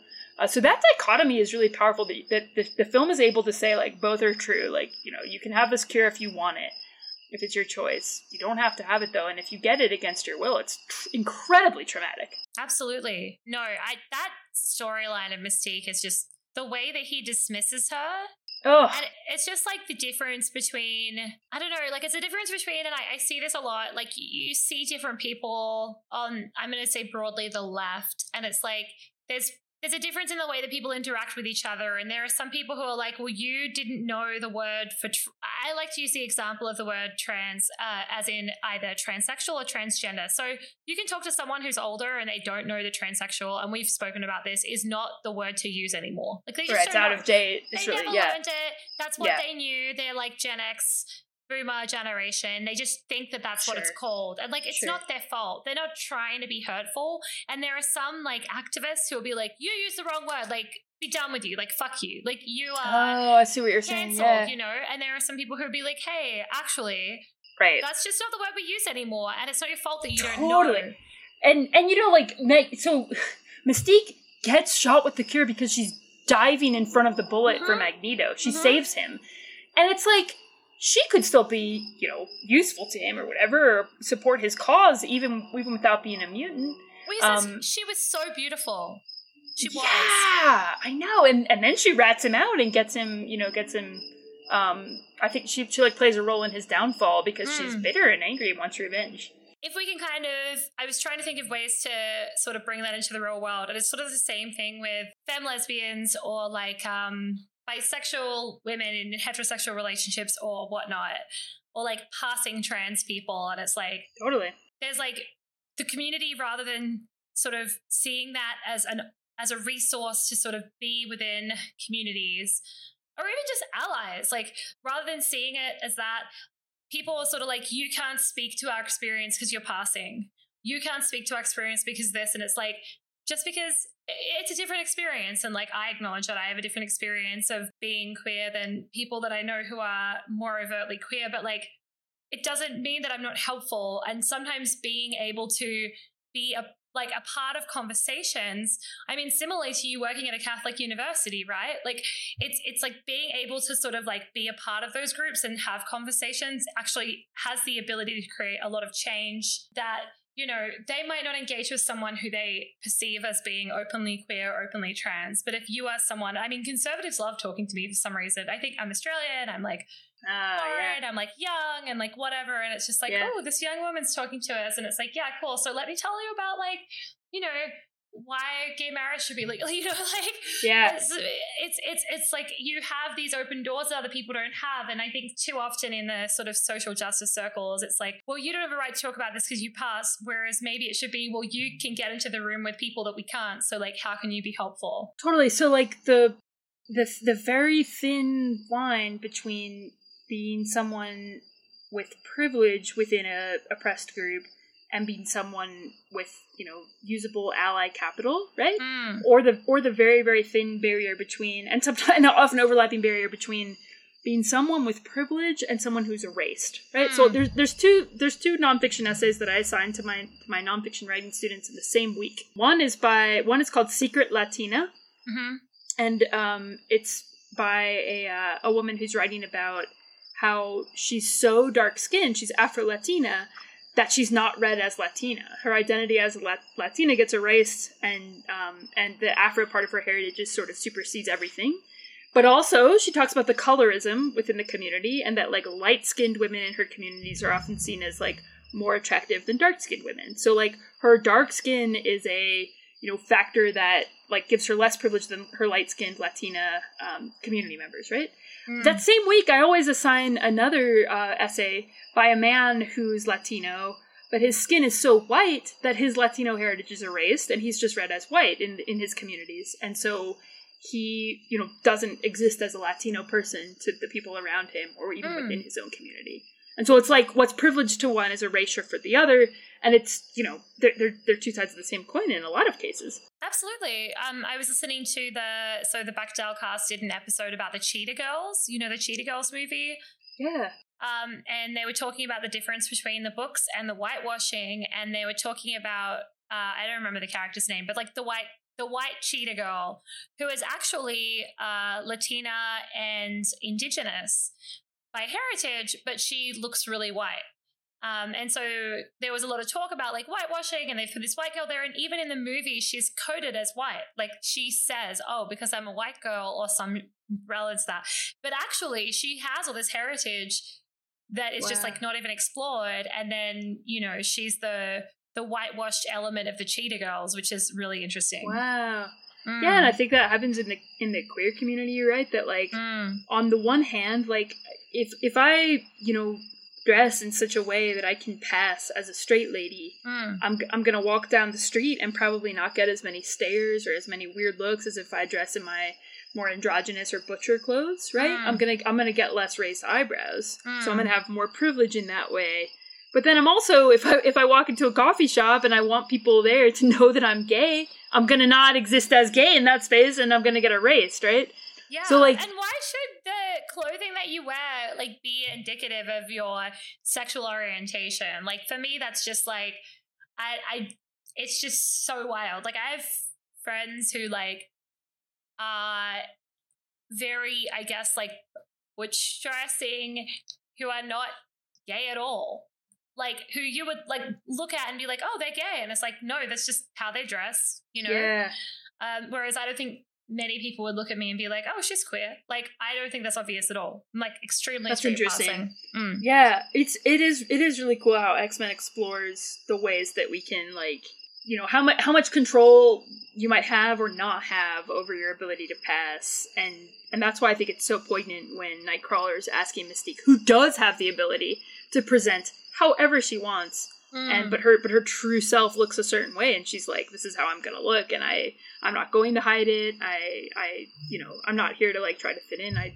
I'm me, and I'm beautiful, and like she has so much confidence. I mean, Mystique has so much confidence, and she's a really exciting character. She is. Her arc in the newer movies is really interesting. I don't know if you've watched I haven't followed too much of them, no. Oh, because she starts out like she's living with Charles Xavier when he's younger. Like he basically finds her rummaging through his fridge, and I'm not sure why that's the case. So the school where they go to is actually his family estate that he turns into a school. And in the movies, basically, she is like, he sort of finds her and like adopts her into his family. So actually in the new movies, she and Charles are like childhood friends, and then they meet Magneto, and then they're all like very close, and then she ultimately goes over and joins Magneto, which is something that like you don't really see in the movies, a relationship between Mystique and Charles Xavier or Hank. Like Hank is like her romantic interest in the new movies, and they're all really hot and young. You know, that too. I mean... Yeah, I've read some really good disabilities scholars talking about so, like, one thing we haven't talked about is that, like, these movies are both allegorical of these issues, but then in some cases, like, representative of these communities, which I guess we did talk about, but, like, you know, there is a man in a wheelchair in these movies, and the fact that he's in a wheelchair really has nothing to do with his character or his plotline. It's just incidental. Which is what, like, I always say to people is they're like, oh, but look, representation. And I'm like, it's representation when it's not a plot point. Like, one of the reasons that I loved, we would both call her Nomi from Sense8, why I loved her character on the New World. But why I liked her character on the New World L-Word is that they never mentioned that she was trans, ever. And, like, no, she's just a badass, beautiful, amazing character. Exactly. Who just is there existing. Exactly, and there's no mention of it. And I think that like that's when progress is being made. Like when you have characters, like I love that. I haven't watched it for ages, but The 100, they had their main character. She was dating a man, and then she was dating a woman, and there was no like questioning or like what is this or whatever. It was just like, oh, she was dating a man, now she's dating a woman. And sci-fi can do that, right? So, like, Battlestar can have the gender-neutral bathrooms and not need to give you a fucking whole backstory on how they came to be and what's going on. It's just, this is the world. Gender-neutral bathrooms. It's just this intensely optimistic, like, we're all... I mean, the danger, right, is of, like, oh, we're just going to be colorblind, which is problematic, right? But in terms of disabilities, what the scholars I've read talk about is, like, in the original movies, Professor X's, you know, use of a wheelchair it's just part of this, you know, part of him. Like, he has brown eyes and he's in a wheelchair. They're not plot points. Same thing with Scott Summers' prosthetic, you know, for his eyes. It's just part of him. And it looks, like a lived disabilities experience. But that in the new movies, when they go back in time and they want to show you how he became disabled, and it's this huge thing, and he has all this hair, and it's like, how does he become the bald old wheelchair using, Professor X? Like, it makes too much of it in a way that it's more spectacle and less like, yeah, people with disabilities are just like around all the time, like anyone. Linking to his mutation, like basically it's like if he can curb his mutation, he can walk. But for him to be able to have this extra power, he needs to be in a wheelchair. That doesn't even make sense. No, it doesn't. I hate it. But okay, so I read a really good article though talking about the movie. I think it's just called Logan, right? The movie and how good a job that movie did of showing like the thing in disabilities rhetoric a lot of times is talking about how if you live long enough, you're going to be disabled, right? Like we all are going to have less, more mobility issues, more, sight, vision, hearing issues as we get older.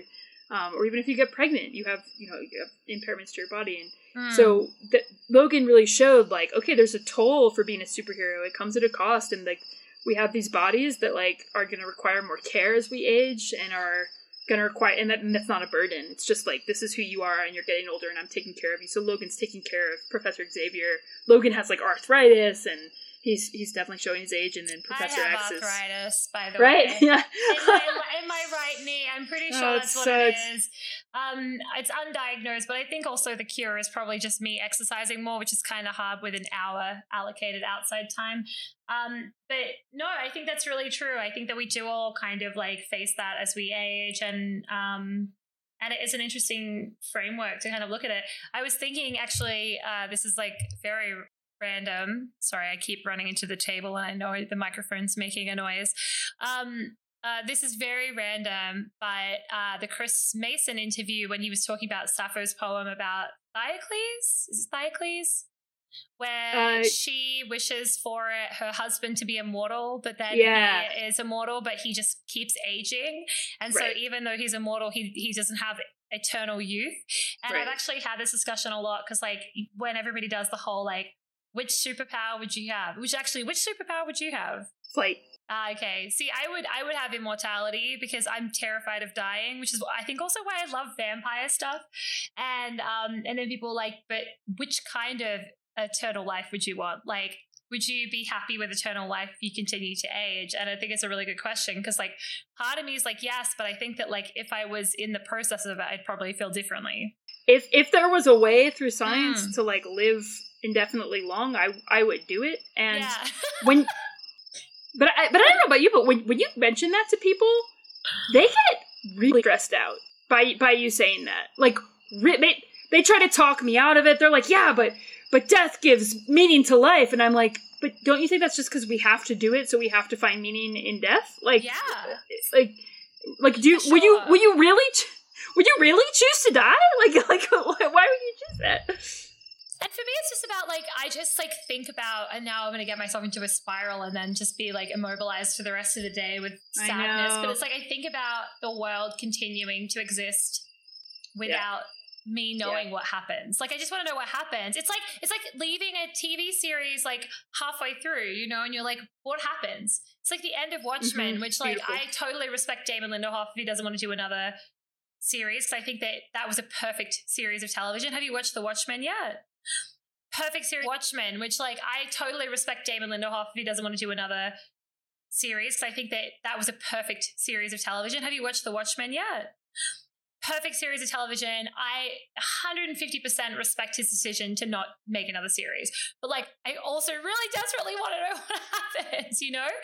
Well, that's why I love the ending of The Leftovers. It's my favorite ending. I still haven't finished it yet. I'm not going to tell you anything. I'm not going to tell you anything about what happens. All I'm going to emphasize is that it's the best ending of a TV series I've ever seen because it perfectly sticks the balance between leaving enough mystery out there for you that you're going to keep thinking about it for the rest of your fucking life about this TV show, but enough satisfaction that it's not like the ending of Lost, right? Where you just feel mad. Maybe that's our podcast, Alyse. Maybe we do a Leftovers recap podcast. I love that. I would love that because I've listened to a couple, but I didn't like them very much. So I think that, and they were by like all men, and it was fine. But like I want someone who does like the feminist angle on Leftovers. Hey, why not? I got all this time in lockdown. Apparently, my career right now is money from the government podcasting. There's like there's a whole season in Australia. You've got to like tell us what the season 3 Australia shit is all about. The third season's in Australia. You told me that. That's right. And you said it is. What's the book series called by the Chinese author that we were talking about? The Three Body Problem. The first one. I haven't read the other two, but that finishes in Australia too. Crazy. Yeah, the third series. It's like on Earth, Australia becomes the like reservation for humans to go live on. The aliens are like, okay, we're gonna kill every human who's not on Australia within the year. You guys can go hide out there if you want, but like that's your spot. You can't be anywhere else but Australia by the time we move in. This is our planet. Australia now. just always features in pop culture. So did you ever read the Tomorrow When the War Began series by John Marsden? So this was so popular when I was younger. I think I read them when I was like between the ages of 10 and 12, which in retrospect is very young, but they were basically like the most xenophobic books ever, and I'd love to reread them now and just be like, wow, this is terrible. Actually, that would also be a great podcast. Rereading Tomorrow When the War Began, it would be very Australia specific and just being like, wow, this is terrible and xenophobic and awful. But I loved them as a kid. It was basically like these kids go out to the bush. There's a movie. They did one movie on it, which I think was like the first 2 books. And there's 7 of them. These kids go out to the bush and they're on this like retreat. They're like 18, so they've just like finished high school, and they and then they're invaded by like some I think coded Asian country, and like they're in this country town, and like everybody's being held in like the like fair, the showground. So it was like the fair was like that weekend, and they like put everybody there, and it's like they then become terrorists basically, and they're like blowing up random shit, which like maybe this is where I like look at all my childhood and like September 11 was obviously when we were both like 14.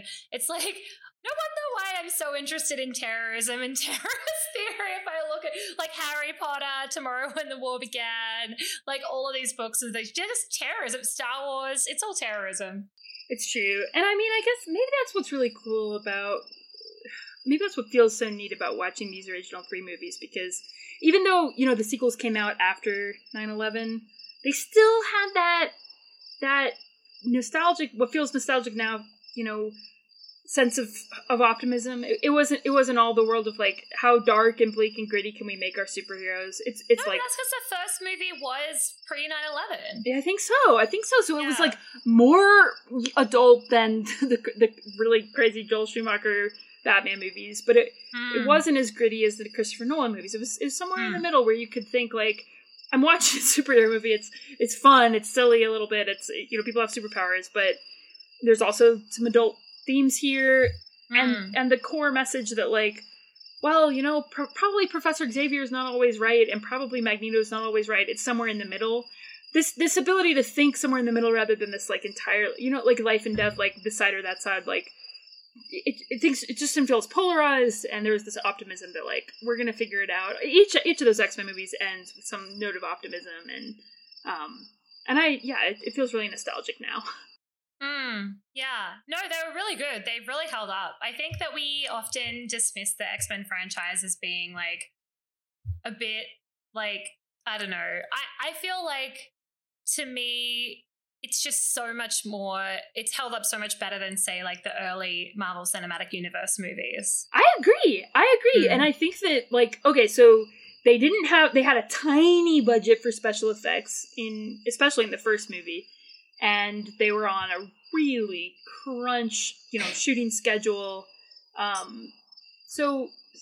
I often find the movies that like have that limited CGI, like even the original Star Wars movies, they make up for it in creative storytelling ways. I can have this conversation forever, right? Like that's the problem with the prequels of the Star Wars, like too much CGI, too much I think personally that there is like a relationship between the level of like special effects of a television show and budget and like the actual content. Because like you look at like Buffy the Vampire Slayer, terrible, terrible special effects, and it's just so like and same with Battlestar Galactica, like the themes are so good. And then I watched something and I only watched the first season of Westworld, but I found it was like predictable and like very like it was very showy. It was very for a baseline audience. It was like I didn't find it that deep or like I don't know, like thought-provoking or anything. Yeah. So that's just how I feel about it. I'm always, and so have you seen Continuum? I started watching Continuum. I haven't, no. Is it good? I don't even know where you can get it. It's I mean, it's about terrorism, so I love it. One of our listeners actually recommended it to me. I've only seen the first 2 seasons, but Heroes, a lot of the actors actually are in it because it's in Canada, so it's filmed in Canada. So it's like Battlestar Galactica, like it's just like it's always the Canadian actors. They're all in the same like films. And it's about a woman who accidentally gets sent back from the future with a group of terrorists that were like persecuted in her time, and they're very anti like capitalism. And so what's happened is in the future world, like the corporations have taken over like governments. And so it's like she's on the side of the police because she's a police officer, but like actually again, like they're the bad guys, but like they're kind of on the side of good. And so but it's so low budget and the special effects are so bad, and you're just like, oh wow, this is terrible, but also the content is great. So I think there's a like a relationship there. I agree. And I think that the original 3 X-Men movies, like, they've got action, but it's not all action. A lot of it it can be a fun comic book movie that's not like life and death serious, how dare you smile during it, like Christopher Nolan Batman's, while also being like demanding a little bit of its viewers and asking you to think a little bit about, you know, some of these issues that are raised. And the risky argument I'm going to make, and because you have to do this, you know, is make a story of it. Is that these movies are the beginning of the Marvel behemoth in film and TV that we have today. Okay, so I'm looking at every movie. I'm looking at a list of every movie based on a Marvel property. Okay, the very first one is in 1986, and it is Howard the Duck. What? Yeah, which opened to a whopping $5 million at the North American box office. Mind you, like, the most recent Marvel movie, Spider-Man Far From Home, opened for $92 million. I think we should do our next podcast should be a comparison between Howard the Duck and, like, Avengers Endgame. I think that seeing Howard the Duck have sex with a human woman, like, scarred me for life. So I haven't seen it, so... Sorry. Spoiler alert, he's a duck and he has sex with a human woman. It's very, like, Zeus, Lead of the Swan... You know, like, I don't know. Like, say you've even seen this film, but sure. Oh, yeah. We had it on VHS for some reason. Okay, so that's 1986, right? 12 years later, the next Marvel movie comes out. It's Blade. And it opens for $17 million at the box office. It accumulates $70 million in North America, right? The next movie based on a Marvel property is X-Men in 2000. It grosses, compared to Blade's $70 million, it grosses $157 million, so more than double. Yeah. And it has much, much, much better critical reviews than Blade, or certainly Howard the Duck. Now, just 2 years later, Blade 2 comes out, and then Spider-Man with Tobey Maguire. From there, throughout the early 2000s, it's Daredevil, X2, Hulk, The Punisher, Spider-Man 2, Elektra, The Fantastic Four, the other X-Men sequels, Spider-Man 3, more Fantastic Four, and then in 2008, Spider-Man 2, Iron Man. Can I say, Tobey Maguire's Spider-Man 2 is an excellent movie. It is! I like Spider-Man 1, too! I watched it the other day, and I was like, I rewatched it this year, feels like the other day. Great movie. He's great. He is such a believable, nerdy Peter Parker. Like, I love Andrew Garfield, but he is too sexy to be Peter Parker. He's just too sexy. Who's the guy now? Also too sexy. Also too, I don't know who he is, but he's also too sexy. I don't know who he is either, but I always thought, I was like, oh, he's so young, but then it's like, Spider-Man is supposed to be young. That's what makes Marvel different than DC. So, like, I personally am a DC person. I really love Batman and Superman and Wonder Woman more than any of the Marvel characters. And there's some great essays about this that I assign in my class, but the big difference, the huge, like, philosophical difference between Marvel and DC is this. In Marvel, what tends to happen is that the characters are normal people who end up with superpowers, like Spider-Man. Like, he's just a normal teenager, he gets bit by a spider, right? And he ends up with these superpowers. To me, the Marvel Cinematic Universe, like, revisiting it, or, like, actually watching all of the movies for the first time last year, really just felt like stories. I had this conversation with someone, and it was a Marvel Cinematic Universe versus Star Wars versus the Fast and the Furious franchise. And we were talking about, like, why I like the Fast and the Furious franchise. And so for me, the Marvel Cinematic Universe is about people with privilege. For me, Star Wars is about, and unfortunately, because I was really hoping the new trilogy after The Last Jedi would, like, change this, but it's about, like, being born special, right? Yeah, it's also about privilege, right? They're both about privilege differently, like either thrust upon you through special abilities or otherwise being born into, like, a line of privilege. It's about like that. Yeah. I'm looking for a word and I'm not thinking about it, but there is a word that I'm thinking of that explains it. What I love about the Fast and the Furious is these are just people who exist on the fringes of society who are really, like, obviously smart in their ways, but they're rejected by society and they've found a chosen family, and that's the most important thing for them. And, like, totally, in so many ways, like, it's such a more morally driven film series than either Star Wars or Marvel. It's like, it's kind of crazy how that is, right? And I guess, so, like, when we're saying Marvel Cinematic Universe, we're talking about, like, Iron Man, Captain America. We're talking about the Marvel Cinematic Universe that you would, like, if you looked up Marvel, it's like everything since Iron Man. We're not talking about, because X-Men is exactly like Fast and the Furious that you described. Absolutely. X-Men is, and that's why, like, I really, like, especially revisiting these films, like, I really loved it. Yeah. It's like, X-Men is kind of like the Fast and the Furious. Right. Like, and the Fast and Furious, again, like, to go back to our earlier conversation, so good for people of color, so not great for women,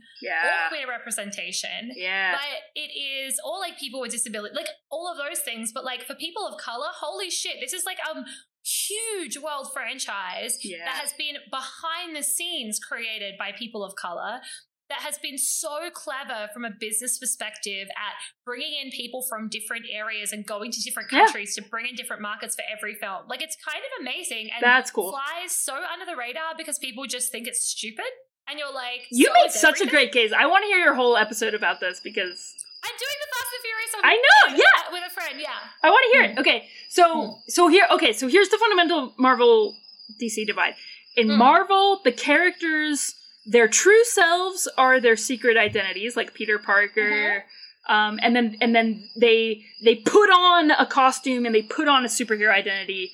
And that kind of feels weird to them. Like, Peter Parker is Peter Parker, and then he has to pretend to be Spider-Man, and he has to go help people, but he's just this, like, poor teenager taking care of his aunt. In DC, it's the opposite. So, like, Superman is Kal-El. That is who he is. He was born on another planet, he's from another culture, he's from another world, and he has to pretend to be Clark Kent. Batman is Batman. He is this dark, smoldering mess of a soul who pretends to be Bruce Wayne. And, like, Christian Bale plays that up really well. Like, the Bruce Wayne thing is just an act. He just pretends to be this rich, chauvinist or whatever. Same thing with Wonder Woman. She's from a Greek, mythological place, and she pretends to be her secret identity. So that's, like, the, like, theory about, like, what makes Marvel and DC different is, like, who are their true identities or whatever. That's so true. But, like, so regardless, okay, so, like, my argument is just that if you actually just look at the years these films came out and the numbers that they grossed, of course, X-Men isn't part of the Marvel Cinematic Universe, per se, but it's before Spider-Man. It's the first major Marvel movie, period, ever. And in its wake come Spider-Man, Hulk, Punisher, Elektra, Daredevil, and then Iron Man, 8 years after the first X-Men, 2 years after the last X-Men. I just think you're not going to have Avengers or any of the shit you have today unless you had X-Men in 2000. That was what kicked all this off. That's your final, like, QED. This is my point. That is the first major successful Marvel movie, and they just all fall like clockwork after that one. If that one hadn't been a hit, they would never have made Iron Man. They never, because you have to remember, today, 3 of the world's top 5 highest grossing film franchises are superhero film franchises. We accept that as a given, that every year there's going to be multiple superhero movies. Mm-hmm. If you go back to like 1979, the Christopher Reeve Superman, it was so risky to make a superhero movie. Like, nobody liked superheroes. It was like this nerdy comic book thing. Who was going to watch a superhero movie? Who cares? And then in the 80s, when Batman comes out, to the Tim Burton Batman, again, it's still this, like, I don't know, this is kind of a risky thing to make a movie based on a comic book. Like, who's going to watch this movie? Nobody reads comic books. This is nerdy. So these things were still pretty risky in 2000, especially because they were seen as kids' movies and not adult movies. So X-Men broke a lot of ground for what you have today. But I mean, Star Wars was a kids' movie, apparently. It's a good point, A bunch of men and a bunch of boomers will tell you different. I think if you just look around the marketing, even in the 70s, it's like there's just so many toys and it's so great. And now we don't even make that now we don't care about it. It's normal for adults to collect toys. It's normal for adults to go to Comic-Con and wait in line for hours and hours and hours to buy the new Batmobile toy. Like, we've normalized that, and it's great, and I'm all for it because I have an office full of toys and a house full of toys that I bought around Batman. Nerds are taking over. We're totally taking over. Yeah. Okay, well, I guess we need to at some point finish this podcast. Yeah, I have to go to bed. Yeah, it's late there, but it's been such a pleasure talking to you, and I think that maybe we have to do this all the time now, I'm just saying, because, like, as we were talking, I was like, I wonder if we should talk about the Terminator films, or if we should do a Wonder Woman episode. That'd be great. Or should we cover the 3, should we do, a series on all the Batman episodes? I don't know. I'm here for it. Whatever you want to do. It's just so great to talk to you. Really, really fun. You too. Thank you so much. Do you have anything you want to plug for our very small listenership? I mean, if you want to read, I have a book of poems out about Buffy the Vampire Slayer, Xena Warrior Princess, and Dana Scully from the X-Files. I started reading it. It's great. I'm waiting for I don't have the in-person version because I don't want you to send it to me here until I know it's where I'm gonna live. But I've been slowly reading the PDF, and it's awesome. Thanks. Love it. Yeah, I mean, there's poetry about various things. You can just go to AlyseKnorr.com, and there's links to poems you can read, or I have a book about Super Mario Brothers 3, if that's the kind of nerd you are. Of course you do. And obviously, Alyse and I are releasing Sweetbitter, and you can follow us at SweetbitterPod on Instagram and Twitter. And yeah, thanks so much again. Thanks so much.